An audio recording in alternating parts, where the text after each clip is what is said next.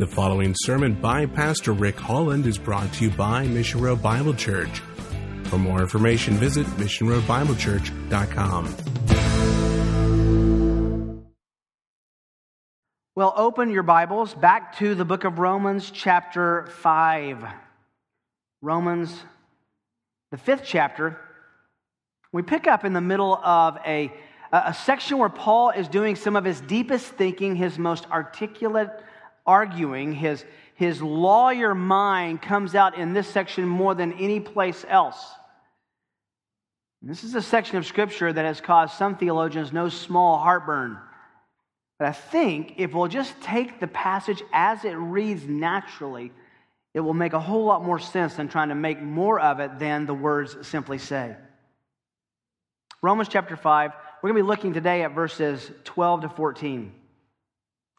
Paul says, "Therefore, just as through one man sin entered into the world, and death entered through sin, and so death spread to all men because all sinned. For until the law, sin was in the world, but sin is not imputed when there is no law. Nevertheless, death reigned from Adam until Moses, even over those who had not sinned, in the likeness of the offense of Adam, who is a type of him who was to come." This last week, my good friend Johnny Grote alerted me to an editorial in the Kansas City Star. The timing of this editorial was incredible with reference to what we're studying in Romans chapter 5. Let me read to you from the editorial section by a gentleman named the Reverend, already bothers me, the Reverend Duke Tufty of the Unity Temple on the Plaza, Kansas City, Missouri, and he wrote this. And I'm typically not one to pick on someone, but if you put this in the Kansas City Star for all to see as something you believe, it's open game. The question is, what do you think about original sin? This is his answer. Quote, "I've never been able to understand the concept of original sin. It just doesn't make any sense to me. Supposedly, some 6,000 years ago, Adam and Eve were living in a paradisical life in the Garden of Eden. Every need was filled, every desire was granted. Then one day, the two ate from the tree of forbidden fruit, and all hell breaks loose. A dark and murky shadow of guilt, shame, and fear was cast over Adam and Eve like a wet blanket on a cold winter day, and they were condemned to suffer. I'm okay so far. Adam has to do hard labor, and in a different sense, Eve has to do so as well. Their misstep was labeled original sin, and like some kind of all-encompassing genetic disposition, every single person born after them was deemed sinful by nature and unworthy in the eyes of God, all because they took a bite out of a piece of fruit." And then he says this: "No human being should have his or herself, soul, or personhood inflicted with such a sick, insidious notion. And the pompous preachers who proliferate such propaganda should be ashamed for defaming God's great work." The next time you have a chance, take a small baby in your arms. I can just hear the violin starting. Take a small baby in your arms and hold it close and look into his or her eyes. You will see an original blessing, very much the same as yourself. End quote.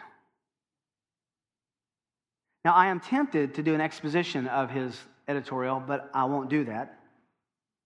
But when he says, quote, "No human being should have his or herself or soul or personhood inflicted with such a sick and insidious notion, that of being sinful, that's the sick and insidious notion. He's attacking the message of the Old Testament, the account of the New Testament, the very words of God, and the character and integrity and credibility of Jesus Christ. All which affirm we are sinners by nature. And though Mr. Tufty has told Kansas City that your pastor today should be, quote, ashamed of defaming God's great work, end quote, by telling you that you and I are born in a sinful state and with sinful natures, I think you would join me in rejecting this heretical teaching and saying with the Apostle Paul, I am not ashamed of the gospel of God, because it's the power of God unto salvation for all those who believe. This so-called reverend has unwittingly raised the right question. Are people really naturally bad? You know, it's really sweet to hold that newborn and say people are innocent and perfect. My question is, what does he do when he holds the 2-year-old? I mean, that theology evaporates very quickly. What is the standard for assessing the true nature of man? I mean, can we be honest? Is the standard for addressing the true nature of man a visual encounter with a newborn baby? Is that where you're going to stake your eternity on? It's awfully thin ice. That is the question that is raised here in our passage. What are people really like? Are people really sinful? Are they born in trouble with God? Is everyone bent and inclined and has a proclivity towards sinfulness from birth, or do they learn it? Coupled with that is the question, which is also the answer, why does everyone die?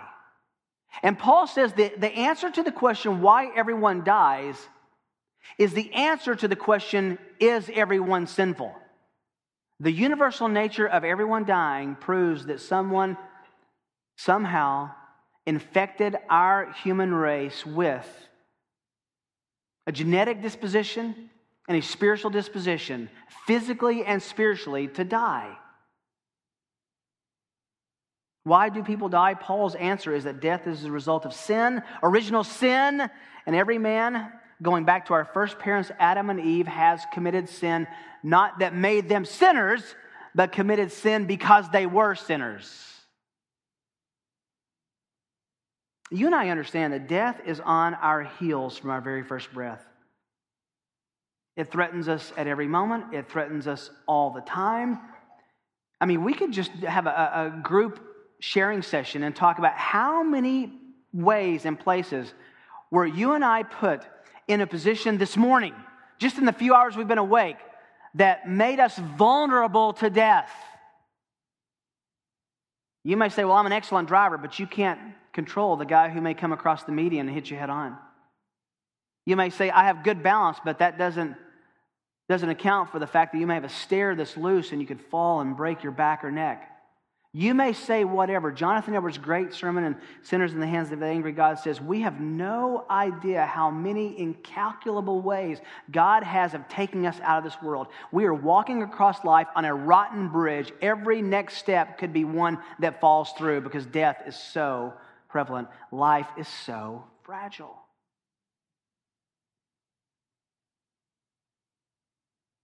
Not only is death ever on our heels as a reminder, but sin is the ever-present hindrance to what our soul really wants, which is God. It stands between us and God. It traps us. It enslaves us. It woos us. It lies to us. It satisfies us with salt water that only makes us want more. We come to Romans chapter 5, verse 12. That comes after the first 11 verses, which have told us what's so great about the gospel. It helps us in every trial. It gives us a reflection on the love of God, which gives us this unbelievable information, this wonderful insight, this divine revelation that God chose us when we were helpless and weak and sinful and enemies of God, and yet He reached down in condescending love and died for us on the cross to offer salvation. But before he leaves that subject and before he gets into the next section in Romans 6 and 7, he dives into some pretty serious theological and philosophical problems. He does what 3-year-olds dare to do. And he says, why? Why? Why do people sin? Why are they sinners? Why does everyone die? And these theological answers are building blocks not just for our theology, they're building blocks for life. If we get this passage right, we understand ourselves. We understand the gospel. And we certainly understand our mission to the world. We understand evangelism, why it's necessary. I mean, some of you can, let me just shoot straight. Some of you should look at this passage that we're going to be studying in the next few weeks and say, that is so important. I want to go and tell people who've never heard that before about that. Neighborhood, work, overseas, in missions. I pray that parents would look at this amazing answer to death and sin, that's the gospel, and would begin praying that we would have a loose grip on our children to send them to a world that doesn't know it. I mean, this is important stuff. Let's dial in on verses 12 to 14. We looked at verse 12 in isolation last week, but now we're going to look at it in the context of the section there with those 3 verses. And as we do so, I want us to look together at 2 critical insights for understanding death's long reign. That's what Paul is raising here. Death reigns, he says. That reign it's like a monarch. It's like a king. It reigns over every man. Why does death rule the earth? Why is it a monarch? You say, well, I thought God ruled the earth. Well, he also has the prince of the power of the air who has power over this earth. He's given death a reign on this earth, but even in him giving death a reign, that's still God ruling and reigning over the earth because it's the due and just penalty of God for sin. So to say death reigns is just shorthand for saying God reigns in judgment. The first insight that we have to consider is the common source of death. Now, we did this last week, so we won't spend a lot of time here. But look back at verse 12. Therefore, just as through one man sin entered into the world. He goes back to the Adam and Eve narrative. He goes back to Genesis 3. They show up in this garden. They have wonderfully been delivered been afforded the opportunity to have nothing that's a problem. They didn't even have to work for food. Let's just go pick some fruit. In that context, God said, look at everything I've given you. You can have everything except that thing. And instead of seeing everything as what they used to enjoy, we find them in Genesis 3 right here at this thing, right? Talking to a serpent, which, by the way, I take as absolutely 100% non-mythical and historically accurate. So did Paul. He says at least 3 different times in the New Testament, Eve was deceived by Satan. Satan was a serpent. He took it that Eve was talking to a snake. It's not fantastical. This is not myth. This is not science fiction. Well, you know exactly what happened.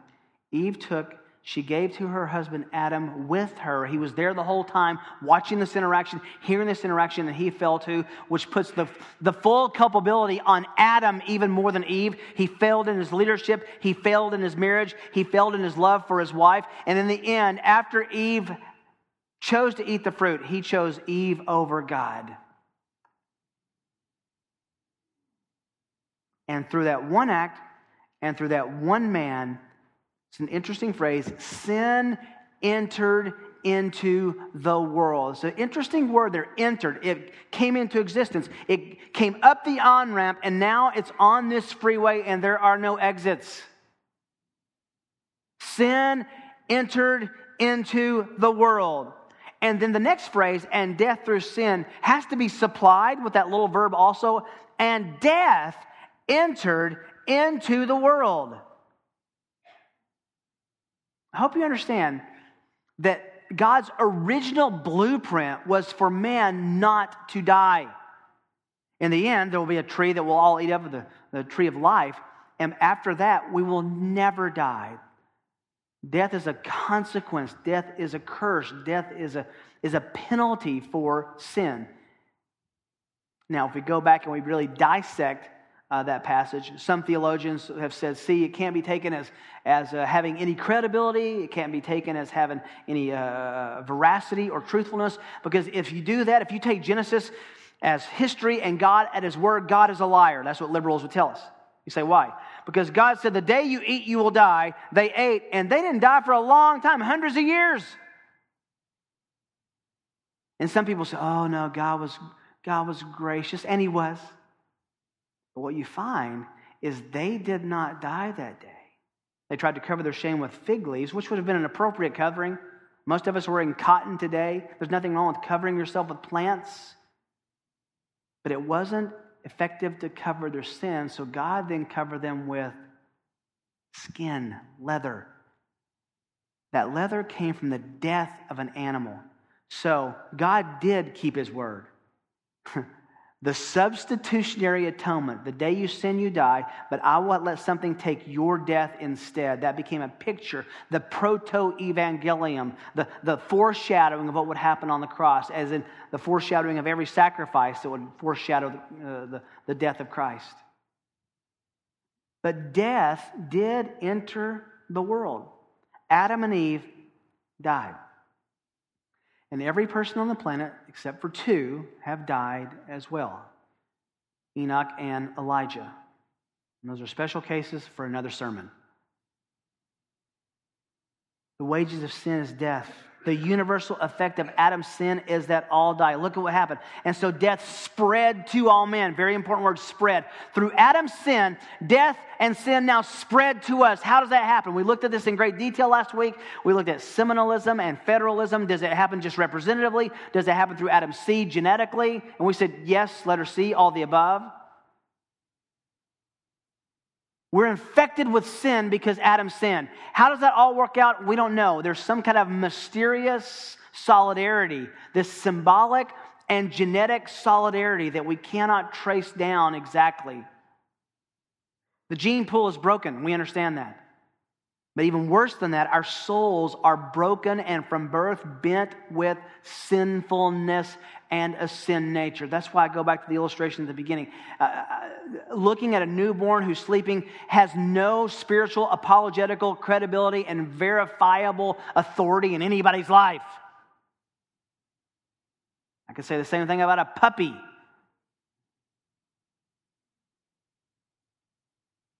Adam's sin had universal effect. And the universal consequence of Adam's sin was that death spread to all men.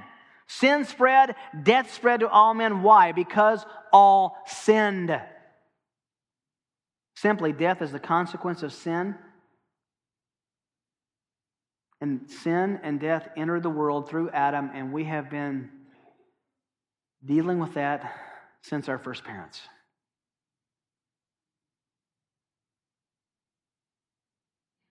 Here's a question in light of the editorial that was posed. You know, we can pick on this supposed reverend. That's very common thinking.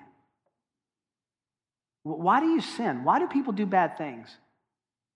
Why does anyone sin? And the answer that you give to that determines whether the heart that you're talking to or your own understanding has an accurate view of total depravity. Can I say it again? If sin is not the problem, the gospel cannot be the solution. You say, well, what if we raise our kids to understand that? Won't that hamper their self-esteem? Look, no. No person who's ever been alive has suffered from self-esteem. You say, wait a minute, Ephesians says no person ever hated their life, they love it. And when someone says, oh, I feel sorry for myself, I have low self-esteem, they don't have low self-esteem. Their problem is you don't esteem them as much as they esteem themselves. That's low self-esteem. Since you don't love them as much as they love themselves, that's a problem. That is what low self-esteem is. You can't make it bad enough, folks. The news is worse than we think. But let me beg the point that Paul's making here. If we don't really understand how bad the problem is, if we don't see the infection in our heart, the contamination, the pollution of sinfulness in our heart, we will never reach out for the gospel. You know why this church building today is not flooded and crushing people outside, hanging out of the windows, standing in line trying to get in here today? Because they don't think they need what we have.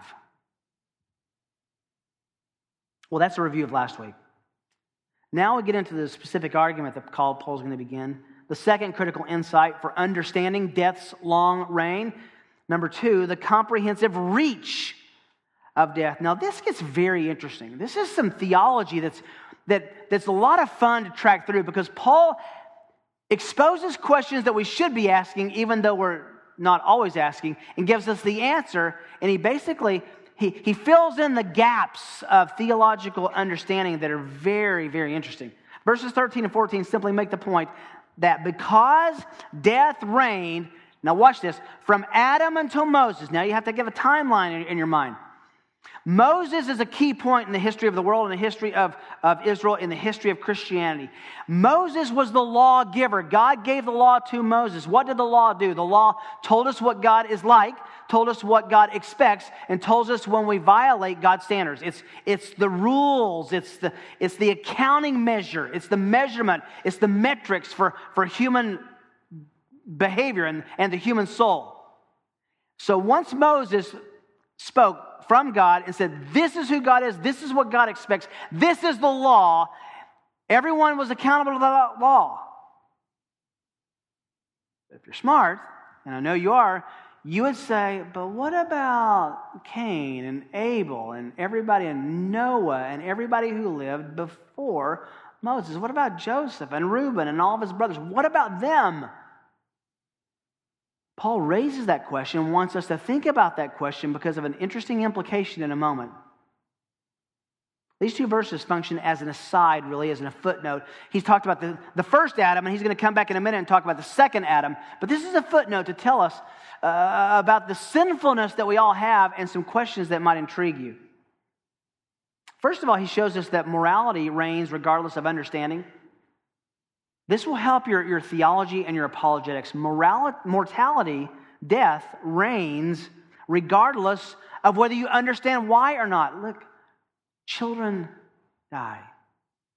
They don't understand the workings of why they've died. Verse 13, for until the law, before Moses, sin was in the world. Now that's important because the Jewish teaching at the time was that no one could really know what was right and wrong until the law. And so they just kind of gave an excuse and a pass to everyone before Moses, which really begs the question of the flood, but that's another time. But sin is not literally counted or reckoned for. It's accounted for when there is no law. This is theological history. Moses gave the law, and the Mosaic law defined, but it did not cause sin. Now think about this. It defined sin, but it didn't cause sin. Saying that means that there was sin before Moses. Do you believe that? Have you read Genesis? The apostle now argues the obvious logic that death's reign proves that sin was present in everyone. How do you know everyone was sinful before Moses and after Adam? Because they all died. It's Paul's answer. Death is the consequence of sin. They all died. Syllogism, therefore they were sinful, right? Even though the law hadn't been given, even though they didn't know, they didn't have a Bible, they didn't know exactly what God expected, Romans 2 tells us, though, they should have known from what? Their conscience. Their conscience bore witness. Every unbeliever's conscience still bears witness to right and wrong and to the law. There are no excuses. The issue he's considering is the fact that sin could not be tracked It couldn't be counted. It couldn't be isolated and identified as such because there was no accounting system. There was no law. That's what the law does. That's the only thing he's really saying in verse 13. Like, well, you couldn't account for sin, but the fact that people died meant they were still sinning. God's holiness was still there. He was still offended. He gave no one a hallway pass before Moses. But now we'll get into the heart of his argument, which is verse 14. And that is, mortality reigns because of depravity. This is the crown theological jewel in this passage. Mortality, death, reigns, rules because of sinfulness, because of depravity. He said it multiple ways. Now he's absolutely clear. Nevertheless, that nevertheless means even though people sinned and died in between Adam and Moses, nevertheless, death did reign. Even though there was no law, nevertheless, death reigned from Adam until Moses. Then he announces our logic. Even though those who had not sinned in the likeness of the offense of Adam, who is a type of Christ, type of him, that is Christ, who is to come. Let's unpack that. It seems like a kind of an awkward, difficult passage. It's simpler than you think. He uses the metaphor of a ruling monarch, a king. Kings reign. Death here is said to reign. It's to be the ruler, the authority, the captain. We understand how it reigns. It reigns because everyone dies, and it reigns because everyone's afraid of it. Now, there are three kinds of death that you need to look at in the Scripture. There is physical death, and I think that's in play here. There's also spiritual death, which means those who go who are condemned by God, and then there's what's called the second death, which is that spiritual death more exemplified or explained in Revelation, which is the final eternal judgment after the judgment of Christ and the great white throne. Death reigns. Death is real. Death is a controlling feature in our lives from the time we first know about it. I told you last week of my first memory of really the power and impact of death was my grandfather dying. I remember asking as a first grader some awfully hard questions. Where did he go? What's happening? Where is he now? Why does he die? What happened to his body? What if his body decays? What happened to the people 1,000 years ago who are dead? And they just flooded with those questions. And those questions have dogged me ever since then. You know well the passage in Hebrews talking about why Christ became a man so he could die, and he deals with his death as our thread. Since the children share in the flesh and blood, Hebrews 2:14, he himself likewise also partook of the same, that through death Jesus might render powerless him who had the power of death, that is the devil. How in the world does the devil have the power of death? I thought you said that death was the minion of God. Well, death is what God uses. Death is what God executes. But Satan uses that. He has it in his power. How? The next phrase tells us. And might free those who through fear of death were subject to slavery all their lives.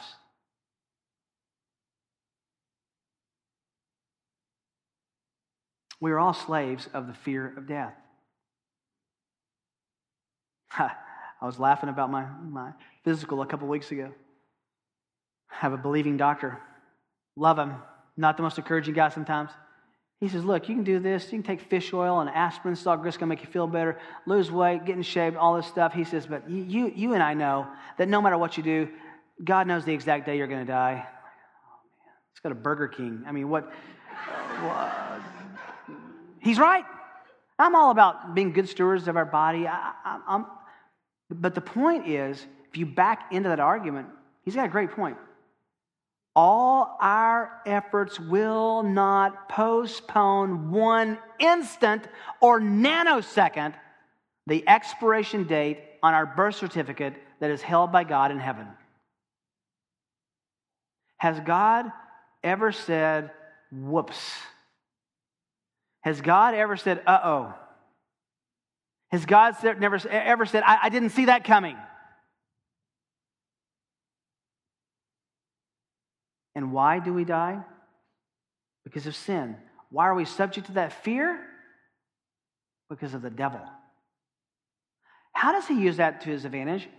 He makes us afraid of it by turning it into something other than what it is, at least for a believer. Now, for an unbeliever, it could be a lot of things. It could be the cessation of existence, right? Nihilism. You die and you just stop. Everything goes black, the lights are out, and you're done. Even that's a sad thing because you don't get to enjoy life anymore. For some people, though, that's the greatest escape. That's why we have suicides. For some, even unbelievers, death is the fear of judgment. Conscience is alive and well. Some people are afraid of that. What's really sad is when Christians bring our old unbelieving notion of the fear of death into our new life in Christ. Look, I'm there. I can be afraid just like anybody. I used to say I'm afraid of heights. I think I'm afraid of falling from heights. That's the better way to say it. Don't really want to die. I don't like walking next to sheer cliffs. They bother me. But when you break it down, I don't think I'm afraid of being dead, but I don't like the idea of getting dead.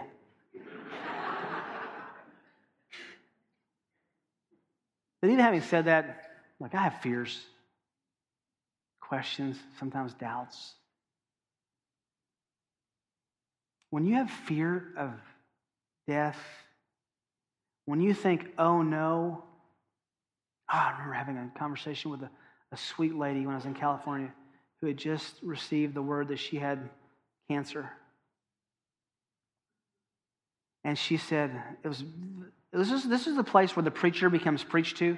She said, I was driving home and I left the office in such a state of panic and arrived at my house in such a state of rejoicing because I realized that what Satan was whispering in my ear was that this was bad.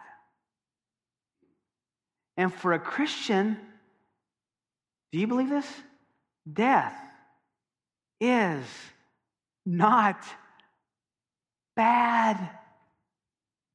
Isn't that the foundation of our theology and our living? Christ has risen from the dead. We'll celebrate that next week. Christ has given us, through faith, the promise that we will rise with him after death. George Whitefield. Because I believe in the resurrection until God calls me home, I'm invincible. Don't you think most of our cowardice in evangelism, most of our cowardice in life, most of our cowardice in missions, comes back to being afraid of death? Just having a wrong view of death. See, death reigns, but death isn't our enemy.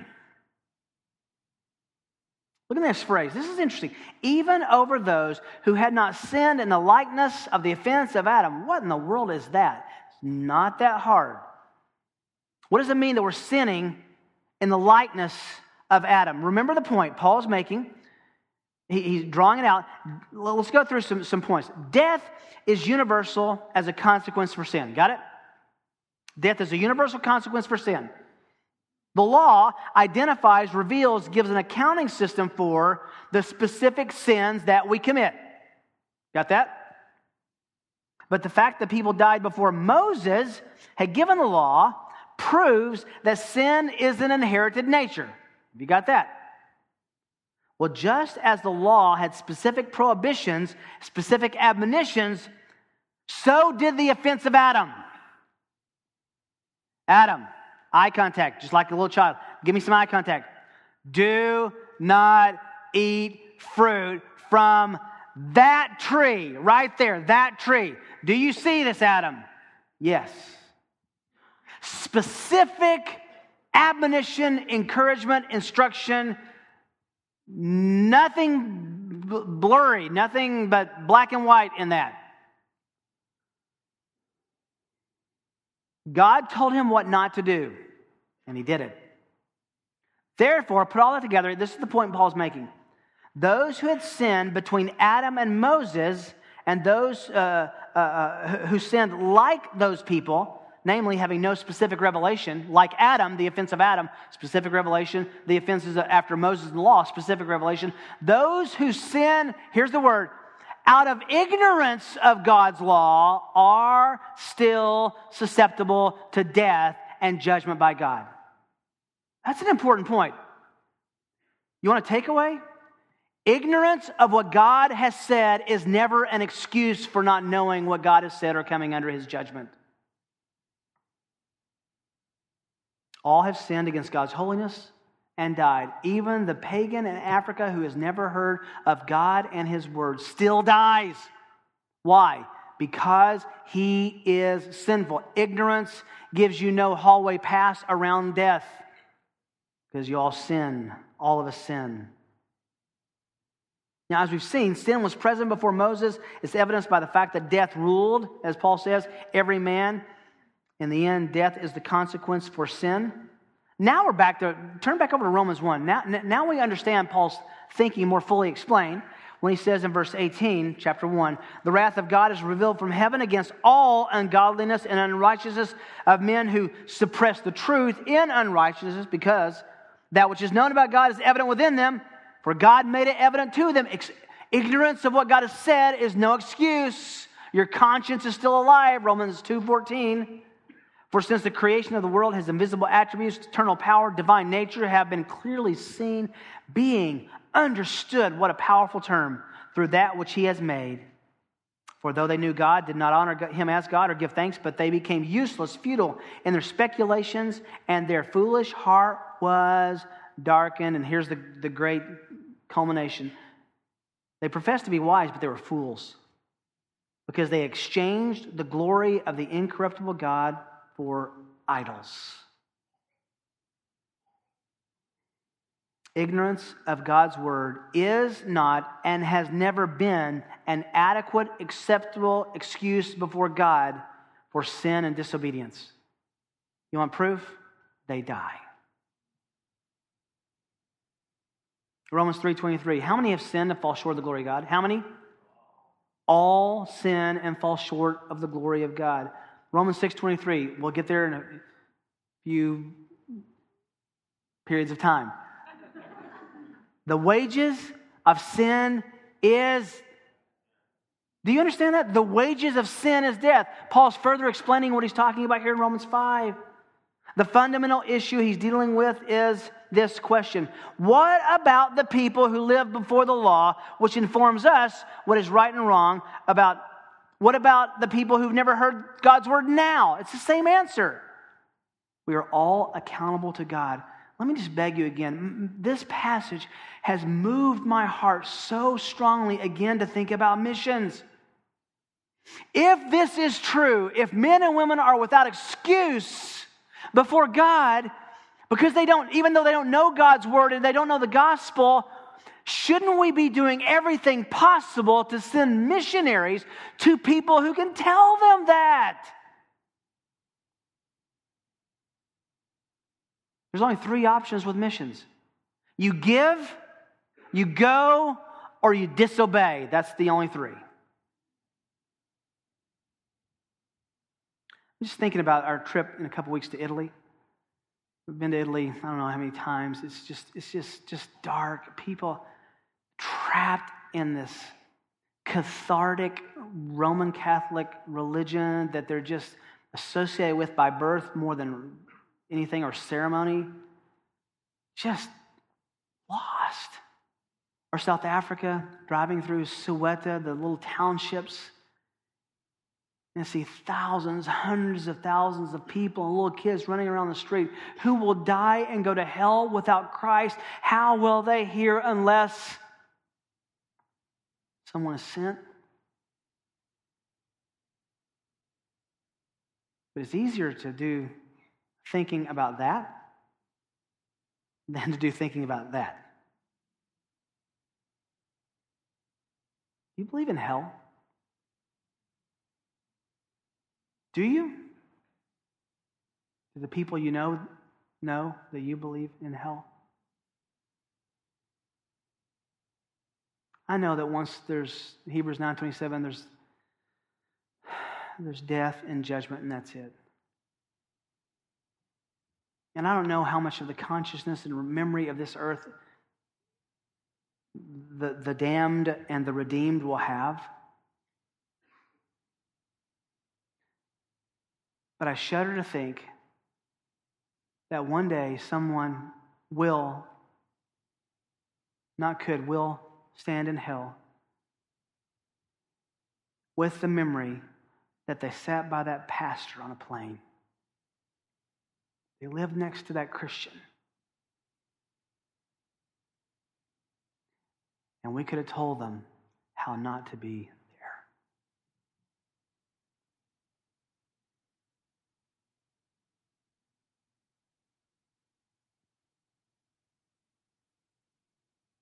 Death is the just and due penalty for sin. Where there's death, there's sin. No matter the time, no matter the geography. But there is good news. It's later in this passage, Paul states the good news elsewhere. We'll study the passage in the second Adam soon. 1 Corinthians 15. You might just want to turn over to 1 Corinthians 15, especially in the context of the Resurrection Sunday season that we're in. 1 Corinthians, look at verse 21 and 22. For since by a man came death, by a man also came the resurrection of the dead. That is the deepest spiritual deep breath and sigh you can make after looking at this passage, Romans 5. For as in Adam all die, so also in Christ all will not die. They'll be made alive. Look down at verse 54. But when this perishable, the body that we're living in now, will put on the imperishable, and this mortal will put on immortality, then will come about the saying that is written, death swallowed up in victory. Then I love the fact that God mocks death. Where's your victory? Where's your sting now, death? That I've raised those who I've redeemed from the dead. Verse 56. Do you underline things in your Bible? Do you mark things? Look at verse 56. The sting of death is sin. Now you understand why he says that? The sting of death is sin. The reason we die is we're sinners and we sin. And the power of sin is in the law for you and me.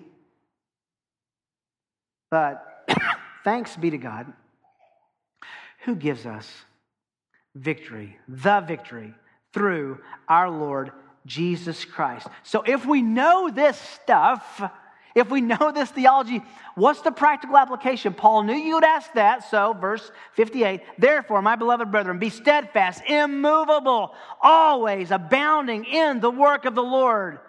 In this context, the work of the Lord is evangelism. Knowing that your toil is not in vain in the Lord. You may witness to 10,000 people and not see a soul converted, but your toil is not in vain in heaven's mindset and from heaven's perspective.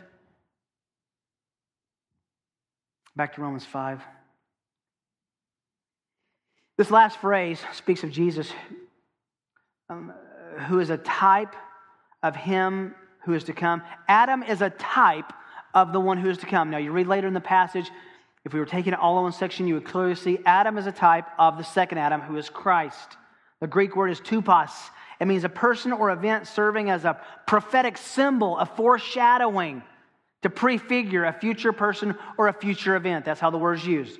Adam is a prefigure of Christ. Now, if you're smart, and you are, and you just read the previous verses, and you did, you would say, hang on, Adam sinned and he died. How is he a type of Christ? The key is in the rest of the chapter. He'll tell us, but let me give you a head start. The similarity is found in this fact. Their actions had massive consequences. Adam's sin made us all sinners. Christ's death gives those who believe the opportunity to become righteous.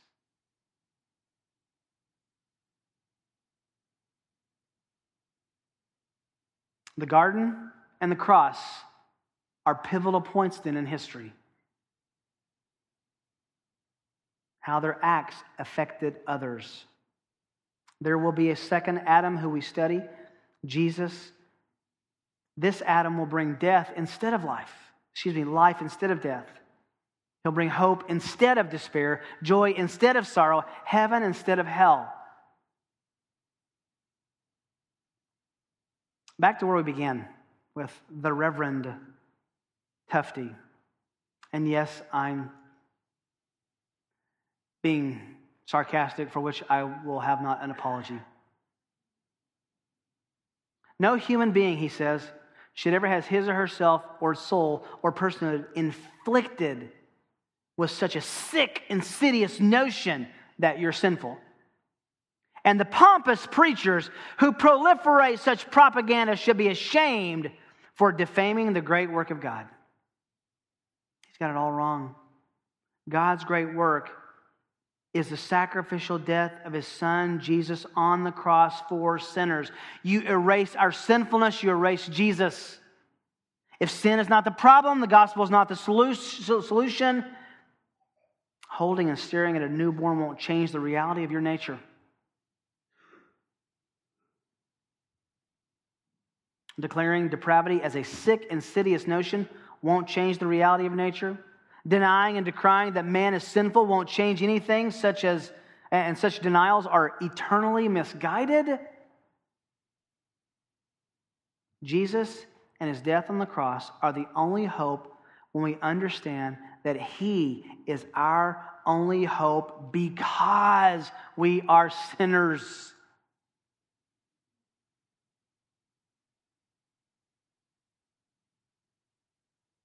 Christ died for our sins, according to the Scripture. 1 Corinthians 15:3 says. Okay, now, I'm so excited to get to this chapter. Just a really quick preview. Not much, just a little. Romans 8, can you turn over there? Paul begins the crescendo in Romans 5, and it will build and build into this epic cymbal crash here in Romans 5:35. Life's hard. Who will separate us from the love of Christ? Will tribulation? Think about this if you're in a hard way right time. Will separation from Christ be caused by tribulation, distress, persecution, famine, not having enough money to eat even, nakedness, peril, sword? Just as it is written, for your sake we are being put to death all day long. We were considered as sheep to be slaughtered. But in all these things, in the Greek is a stack, we overwhelmingly, supernaturally, incredibly conquer through Him who loved us, for I am convinced. Can you say with Paul, I am convinced that neither death nor life, angels nor principalities, nor things present, nor things to come, nor powers, nor height, nor depth, nor any other created thing will be able to separate us from the love of God? Where do you get that? Which is in Christ Jesus our Lord.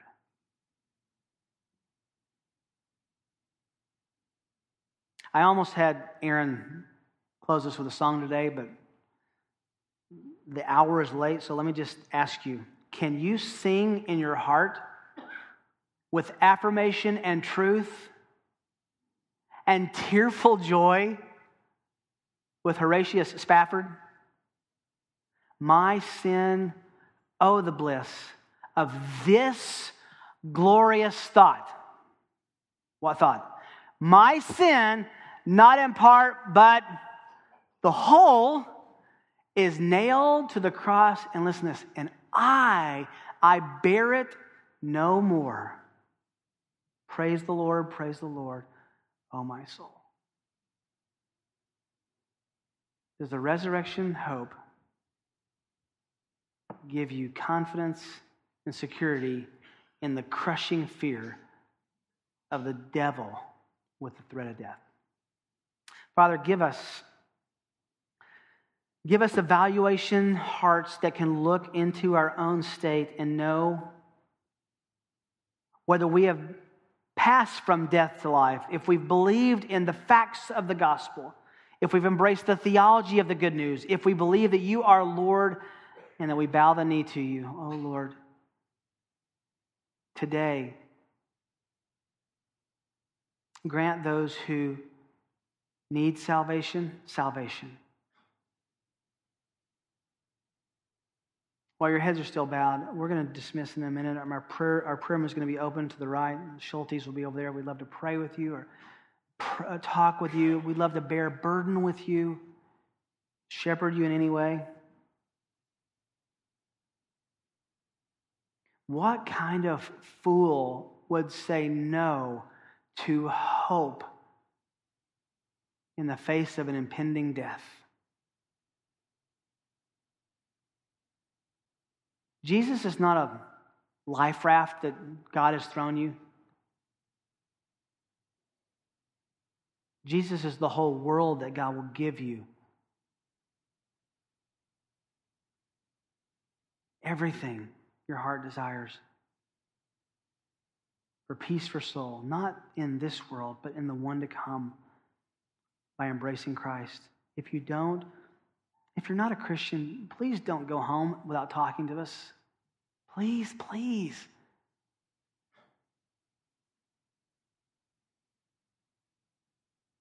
Father, the thought that our sin, not in part but the whole, is nailed to the cross and it's borne no more by us but by Jesus, is the thought to end all despair.